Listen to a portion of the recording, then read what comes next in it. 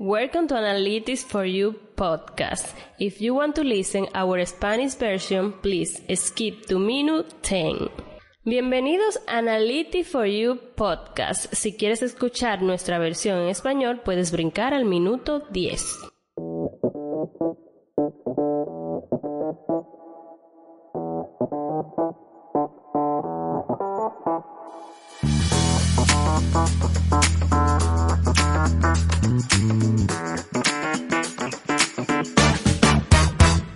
Welcome guys to a new episode of the Analytics for You podcast. This is a space to talk about technology, digital solutions, and analytics in the healthcare field.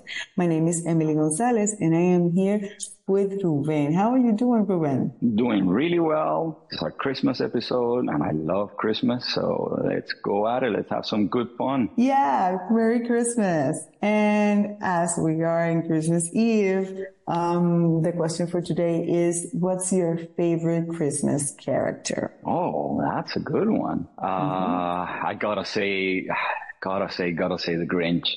And it's not like I knew it. It's not like I've even seen like all the movies or anything like that. We didn't even grow up with the Grinch in Puerto Rico, but I've been to Universal Studios a few times, so I've seen people portray him live there, and I think it can be hilarious. Just the Grinch is just a funny character outside of what you see in the movies. I like how it's portrayed and with the kids and in the park and all that. It's just hilarious. So I love the Grinch. How about you? It's amazing. If you haven't watched it, the last animated movie of the Grinch and the whole, they made a bunch of short animations of him. It's just hilarious. For me, as you took the Grinch, it's going to be Jack Skellington. Mm-hmm. It's technically a Christmas movie. Right. And he dressed as Santa Claus. So I'm going to take some creative liberty there. That's one of my favorite Disney movies of all time. And I identify a lot as Sally, and I dress up as Sally. And in this, we celebrate a Christmas theme by Nightmare Before Christmas movie. And yeah, it was a lot of fun. That is, that's a well-loved movie for sure. I mean, as you said, it's technically a Christmas movie, so, and Christmas character. So, yep. And let's get into it. Today's episode is about curiosity. And I consider you one of the most curious persons I've ever met, always seeking to find and learn new things. So I am giving you the stage to give us an opening statement about curiosity. Well, and that's, thank you for noticing that in the sense that, I do my curiosity not by stating it, but by doing it. I don't know if that makes sense, but yeah, I just try to put myself in a position to learn new things, but it's not about just like, for example, picking up a book and being curious about it. It's like, it's putting yourself in challenging or new situations where you just don't know what to expect. And, the best way for me to explain it, and it's not that this is the only way to do it, but the way that I tend to do it, and every time I do it, I'm glad I did it because it showed me something new, is I like to go to like shows. And I'm not a big like concert person, so I don't necessarily go to music concerts, but I go to like Broadway shows, and anytime I see somebody on the street performing, I like to at least take a gander and see what they're doing, because that sparks not just the curiosity of seeing something new, but the creativity that comes behind seeing something new. The thought process of, hey, how can I incorporate that into my life? Or, wow, I didn't know that was possible, and now I see it happening. And so that's one way to do it. The other way is through travel. Anytime you travel, man, doesn't that spark your creative or your curiosity? It opens your mind to new things. Oh my God. That's absolutely true. And you start seeing that as you go to different places, that some things are extremely the same where you might have thought they weren't. And then some things are extremely different where you might have thought that wasn't even possible to do it that way. And so, that's where you start seeing different foods or even the same foods done differently. And man, does that get you, into places where your mind opens up to new possibilities and new ideas and new concepts that you just didn't think were even available before you do that. So I always say, stay curious. If you want to be a creative person, if you want to be somebody that, and I don't mean creative in the sense of how some people perceive it. I be creative and that means I'm going to draw and I'm going to be an artist. And no. No, it's not about that. It's about creating. It's about creative. The creating part of creative. Okay. So you have the ability to create things. Creation. Well, yeah. We are all creators and we're always creating stuff. It doesn't have to be artistic. And, Albert Einstein said, I have no special talent. I am only passionately curious. One of the greatest minds of his generation. And he understood that it's not about his talents. It's about stay passionately curious to know new things, to figure out different ways to do maybe the same thing. Yep. You were saying we're all creators, and that's exactly true. We can all be creators, or unfortunately, sometimes people forget that they can be creators and they turn into just consumers. And I don't mean consumers in the business sense. I mean, all I do is consume things. I let somebody else create them, and that's where you've actually subconsciously or consciously made a decision. I will not create anything, even though I have the power to be a creator. I am only going to let other people create and I will consume. And that's where your curiosity has gone kind of dead. You've left it. And how sad is that? Yeah, and exactly. And how sad and unexciting life it's that. That brought me to a book that I hope we review one day, Ruben. It's called The Practice, Shipping Creative Work by Seth Godin. And in the book, he talked about a lot of creativity and how to stay productive in creation. I won't be giving a lot of spoilers, but he said that creation is an act of generosity. And curiosity is the stage prior. You're first curious and afterwards you develop a way to create. And that creation is an act of generosity. And, the book, it's a before and after in my creative life after that one. And I consider myself also a very curious person and always trying to look for new ways to express myself in dancing, in painting, but also in my everyday life with different little tasks. Even find a creative way to get home faster. So exercising that curiosity and be surrounded by people that are also curious and always trying to develop themselves, it's a game changer. Absolutely it is. And I haven't read the book, but if that's the message that's in that book, then I 100% agree with it and endorse it, because I totally agree. You cannot be creative if you don't have curiosity in the first place. So a lot of the people that you see out there that are creating incredible things, it's because they were curious about how to create those new things, and stay curious, folks. Indeed. I think that's a great note to end up our Christmas episode. We really hope that all of our audience and our clients have the best holiday season with their loved ones, have an amazing Christmas, and eat great food and enjoy your time with your family, and surround yourself with love and curiosity always. I agree with the eat great food part in particular. That's the best part of Christmas. Indeed, and I think it's very Caribbean of us to say that, but for us, we spend the whole year waiting for those wholesome Christmas foods. We invite our foreign audience to learn a bit about the Christmas food from the Caribbean. It's very similar from Puerto Rico to Dominican Republic, but it is a feast. Absolutely. Totally agree. Have a good one, folks. Stay tuned for upcoming episode. Thank you so much for listening, and see you next time. Goodbye. See you all later.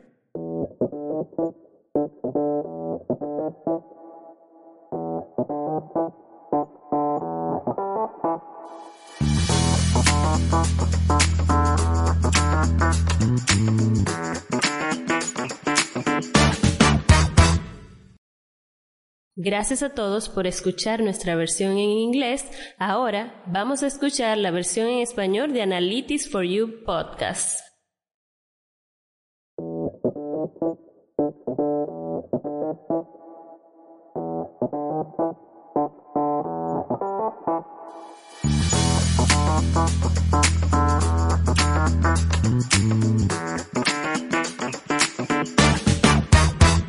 Saludos y bienvenidos a un nuevo episodio de Analytics for You Podcast. Este es un espacio para hablar de tecnología, soluciones digitales y analíticas en el sector salud. Mi nombre es Emily González y estoy aquí con Rubén. ¿Cómo te encuentras, Rubén? Saludos, Emily. Estoy muy contento, muy feliz de unirnos a nuestra audiencia en la víspera de Navidad, así que todos estén disfrutando con la familia, con la buena comida, con la música, y esperamos poder compartir con ustedes hoy un tema muy bueno para que podamos seguir festejando en estos días de Navidad. Así es, este es nuestro episodio navideño y vamos a empezar entonces con una pregunta elusiva. ¿Cuál es tu personaje favorito de Navidad? Inmediatamente que hiciste la pregunta, me viene a la mente el Grinch. No es que yo sea el más fanático de las películas del Grinch, es que lo he visto en los parques y lo he visto en otros lugares donde hay alguien actuando, ¿verdad?, como el Grinch, y me parece fantástico la manera que se lleva a cabo el personaje, cuán chistoso y vacilón es, y eso me fascina. Realmente es ¿verdad?, el antítesis o tal vez el ejemplo perfecto de la Navidad, hasta de las personas que no quieren nada que ver con la Navidad, caen víctimas al respecto de la alegría y la emoción que va relacionado con esta temporada. Claro que sí, me parece excelente y es ser el Grinch es una actitud 360, y esos actores que logran entrar en ese personaje y que lo hacen en los moles o en Disney, es muy impresionante cómo logran pues siempre tener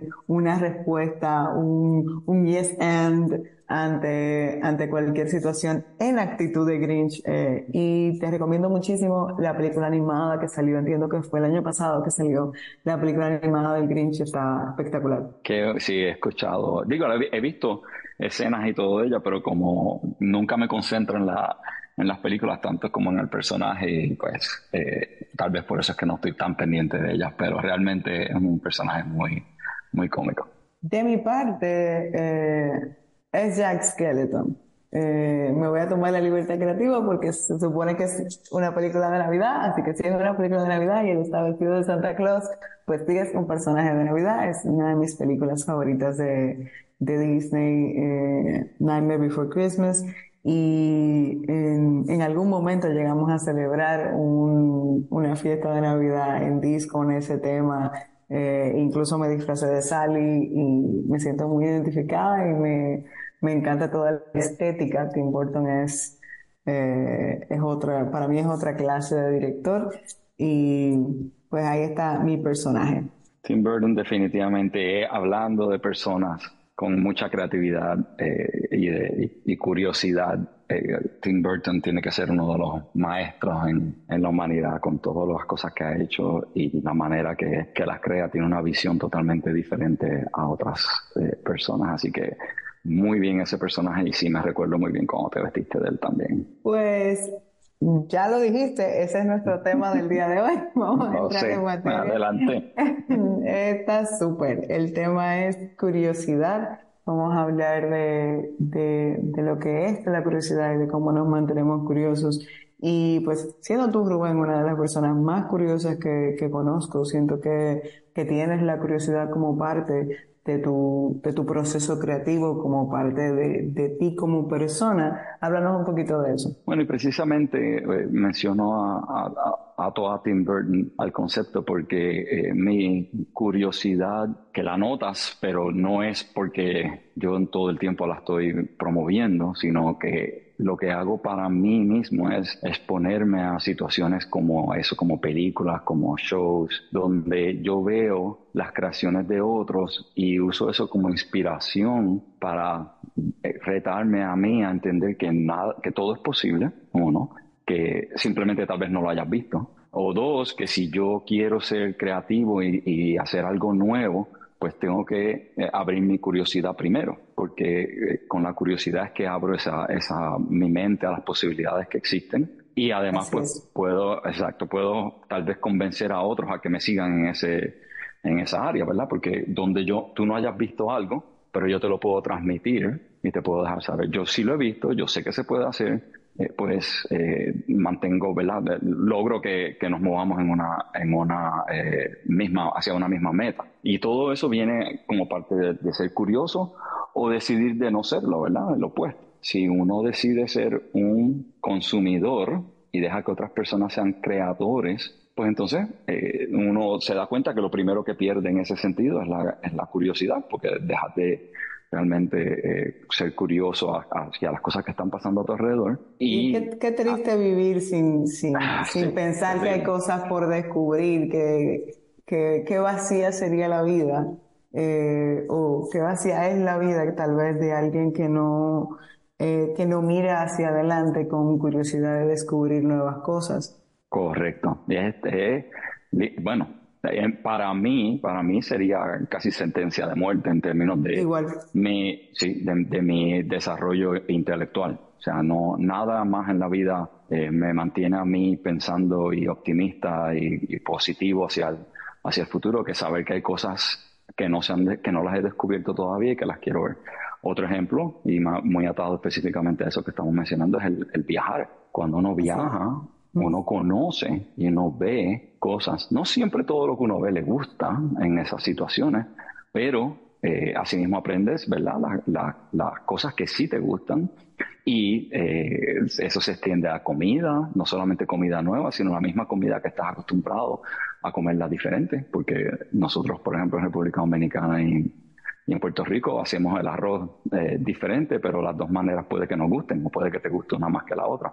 El Así punto es es. que hay diferentes maneras de hacerlo.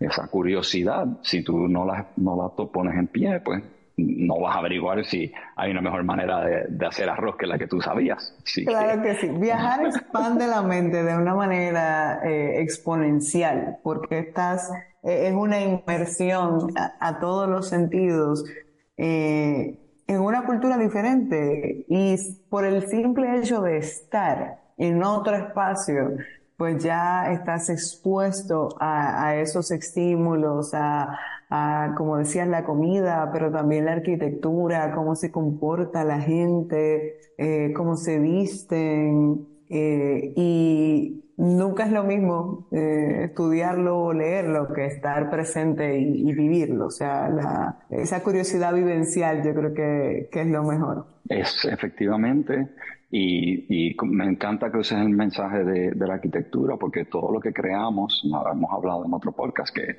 el arte que a mí más me gusta es el arte de la arquitectura. Igualmente el arte pública, o sea, cuando uno va a Chicago, si no va a ver la habichuela La habichuela. metálica que tienen allí, exacto, no, es como no haber ido a Chicago. Entonces, Es eso como ir a son París sin ir a la torre. sin ir a la Torre Eiffel, exactamente. Entonces, para cuando tú ves esas cosas que anteriormente a tu vida, o sea, a ese momento no las entendías, no las conocías, no pensabas que podían ser impactantes, y cuando te encuentras al frente de ellas te das cuenta de que se te abre un mundo nuevo. Y esas cosas solamente vienen si uno tiene curiosidad de hacer eso, porque igualmente te puedes quedar viviendo en República Dominicana o en cualquiera de nuestros fantásticos lugares, porque son lugares espectaculares y que, by the way, ni siquiera los visitamos la gran mayoría de las cosas que tenemos dentro de nuestros propios países. Uh-huh. Pero si sales a la calle, por decir, a viajar, a ver, pues entonces estás expuesto a esas cosas y tu mente se abre. ¿Por qué? Porque enseñas curiosidad para ir a verla. Así es. Albert Einstein decía, yo no tengo talentos especiales, sino que soy apasionadamente curioso. Y es una de las mentes más grandes de su generación, ese mantenerse abierto a descubrir cosas nuevas y el interesarse sobre todo a aprender, a seguir aprendiendo, a seguir evolucionando, a seguir creciendo.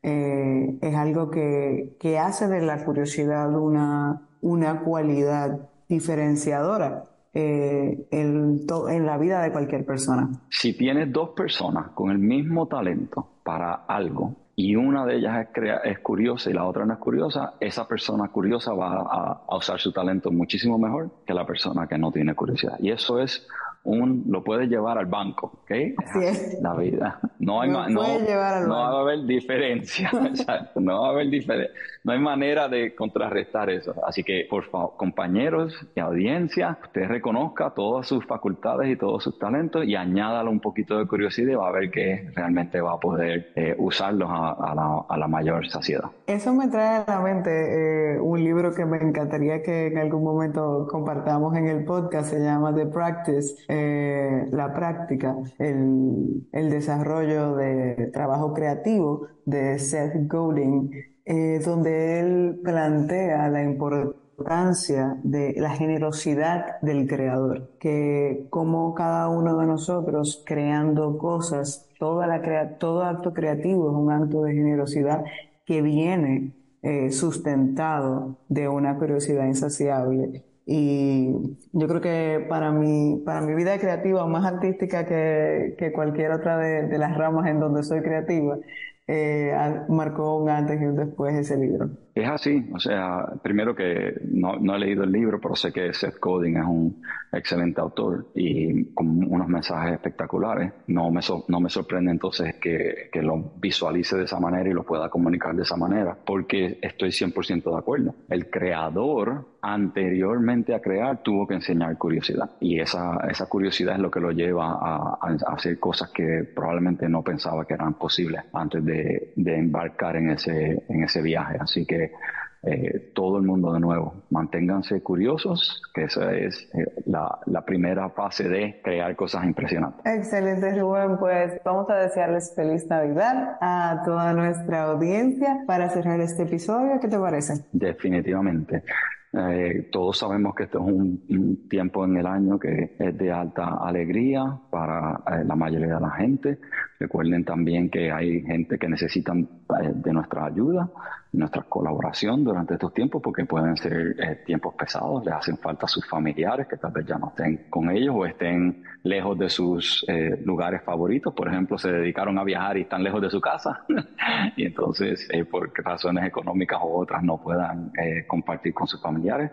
Así que usemos este tiempo para agradecer todo lo que tenemos, para compartir con todos los que tengamos al lado de nosotros y denos una llamadita a los que no puedan estar. Comamos mucha comida buena y démosle gracias a Dios por todos los beneficios y las gratitudes, ¿verdad?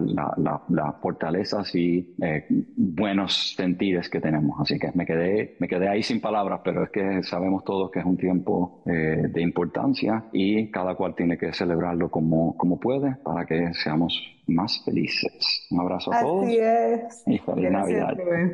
Feliz Navidad a todos. Les deseamos de parte de DIS, nuestro board ejecutivo, a todos nuestros colaboradores a nivel regional. Les deseamos unas felices fiestas junto a sus seres queridos. Manténganse conectados para próximos episodios y hasta luego. Hasta luego, nos vemos pronto.